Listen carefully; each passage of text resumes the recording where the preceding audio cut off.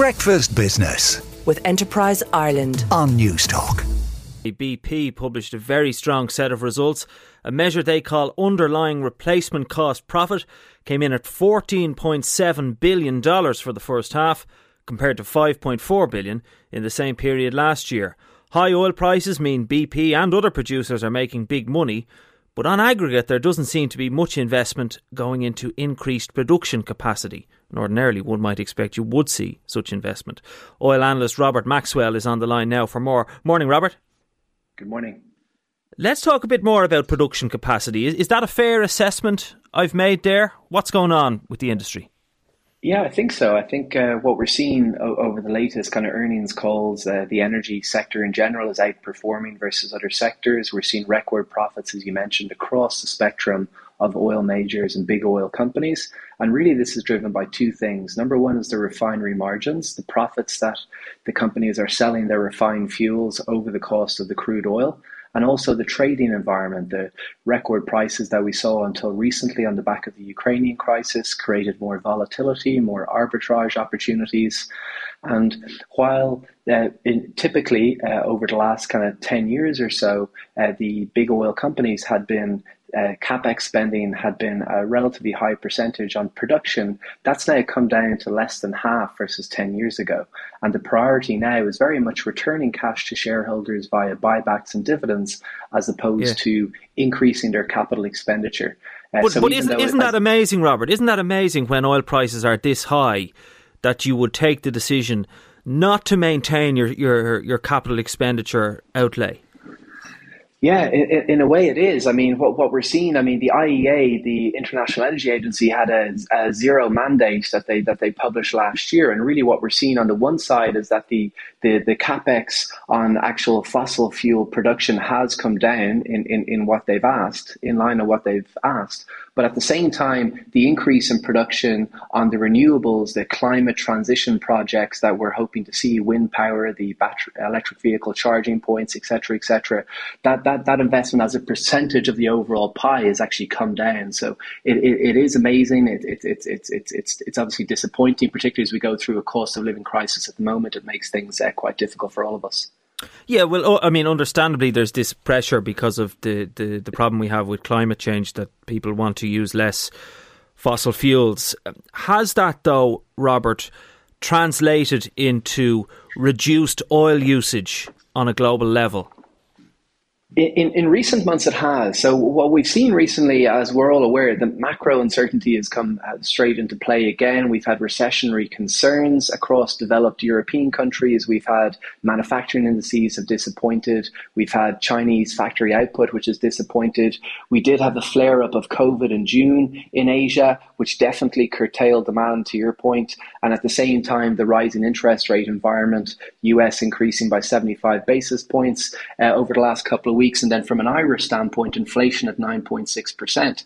It does make it difficult to have confidence to go out and spend when we see these kind of headlines and this impact in our bottom line. But isn't that more sort of just a natural reduction in demand that one would see according to the ebb and flow of the economy? It's not really sort of a big green move away from oil, is it? Yeah, exactly. Yeah, and even on a seasonal basis, I mean, coming into the winter, you would typically see less demand for oil in general. Refinery margins generally come down. They're the main buyers of the crude oil. And in addition, then you have the turnaround schedules and various different maintenance, so typically Q4 is a seasonal downswing in demand in any case. But what we're seeing for next year now on the back of this macro uncertainty, 2023 oil demand forecasts have also come down to around plus 2%, which is lower than what we've seen this year. It's still positive, don't get me wrong, but the expectations for next year have come down in line with this economic environment. And I think that's what's been weighing on the oil price recently. It hasn't fully been reflected in the petrol pump, but the oil prices have come down 10 to 15% or so. Yes, you mentioned there you expect positive oil demand next year, even if it's lower than had previously been expected. The picture, it seems to me, is demand, while it ebbs and flows a bit, it's still pretty much as high as ever. But at the same time, production capacity is stagnating. What is the consequence of that for the consumer, Robert? Exactly. Well, that's exactly it. So, I mean, when you look at the oil demand forecast for next year, it's about 101.5 million barrels per day. So it's a healthy growth. Production, as you said, is the issue. Production has been quite stagnant. If you look at the US crude production picture, for example, the latest production data shows about 11.6 million barrels per day, but that's still about 1.25 million barrels per day below pre-COVID levels. So there has been a real struggle. Arguably, it's due to chronic underinvestment, particularly in certain OPEC countries like Nigeria, Angola, Venezuela, for example, as well. So that leads to your point, to a medium-term, fairly constructive outlook in the oil price. I mean, it takes time for the reduction in investment to actually trickle through into lower production, and it's even harder to turn the taps back on again. So demand still looks fairly constructive for next year, all things considered right now. Of course, clearly there are major structural factors that would tend to keep the oil price higher than we might otherwise expect. Let's go through some of the detail on individual countries and what's going on with production. And I might start actually with the oil majors. I mean, I can understand they're coming under shareholder pressure, that they need to be part of the energy transition, etc., etc. But is it the case as well, Robert, that it's increasingly difficult, if you did want to increase production capacity, it's increasingly difficult to fund that just because the banks are saying, sorry, we're under pressure too, we're not going to fund new fossil fuel infrastructure?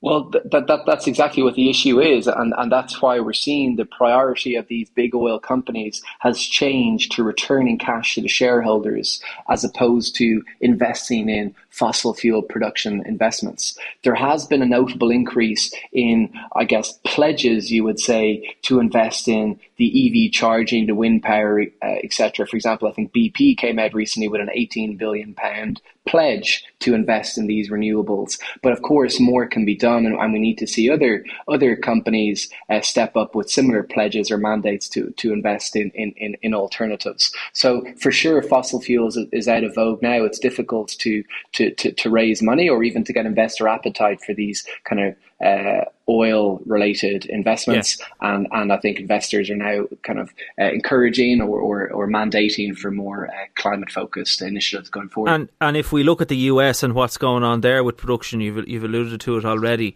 Is this kind of problem that they have there, is that a function of this thing we're just talking about, this move to reduce carbon emissions? Yeah, I think it is partially. And then obviously you have the political standpoint as well. President Biden recently traveled to Saudi Arabia over the last couple of weeks. And what they've actually introduced was an SPR release, a strategic petroleum reserve release of 1 million barrels per day over the course of 6 months from April to October. That was Biden's big wheeze, but that was a bit laughable, exactly. Wasn't it? I mean, that's only a drop in the ocean. Yeah. So the point being that they're trying to reduce the oil price there on the back of consumer demand and obviously the record gasoline prices that we've seen. So I think going forward, it's unlikely the OPEC meeting is today. It's unlikely they're going to succumb to that pressure and increase production dramatically, simply because of these recessionary concerns we've just discussed. And any reduction in oil demand going forward, it wouldn't make sense for them to increase production too much at the moment, despite the pressures of President Biden and others. Yeah, well, certainly you can understand why OPEC will be cautious about increasing production capacity. Within that group, though, it does seem to be the Saudis are kind of the ones who are doing a bit in this regard.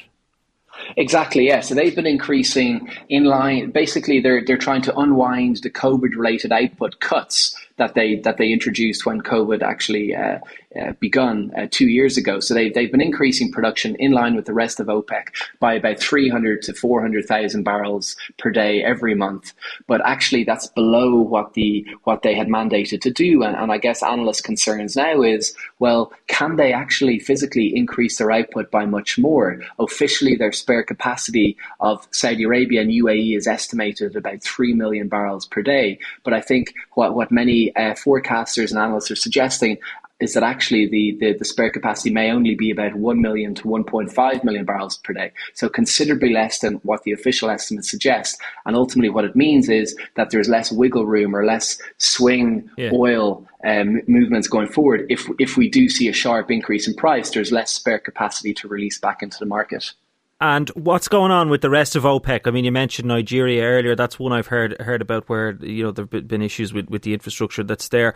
What's the problem with other member countries that they can't step in and increase their output? Yeah, well, I think it's similar across many of the OPEC countries. It's really down to, as you alluded to earlier, the chronic underinvestment over the last decade or so. So Nigeria is kind of front and center because they produce more than the others. But then you have Angola, Venezuela, you have obviously Iraq and Iran, which is offline at the moment due to the US sanctions. But then interestingly, on a positive note, Libya, they've just doubled their oil production over the last couple of weeks. They had a force majeure, or they had an unexpected output reduction, and the national oil company there just came out yesterday informing that their oil production had increased back up to 1.2 million barrels per day again. So yeah. I guess that's the green shoot in all of this. And again, I suppose the issue for these countries as well is getting the money off the banks if you wanted to fund some of this infrastructure spend. I'm sure is proving more and more difficult. So it's clear exactly the structural factors in the market do indicate we're probably looking at a high oil price for quite some time. We leave it there, Robert. Thanks very much for joining us this morning. That's Robert Maxwell there, oil analyst. Breakfast Business with Enterprise Ireland on Newstalk. Breakfast Business with Enterprise Ireland on Newstalk.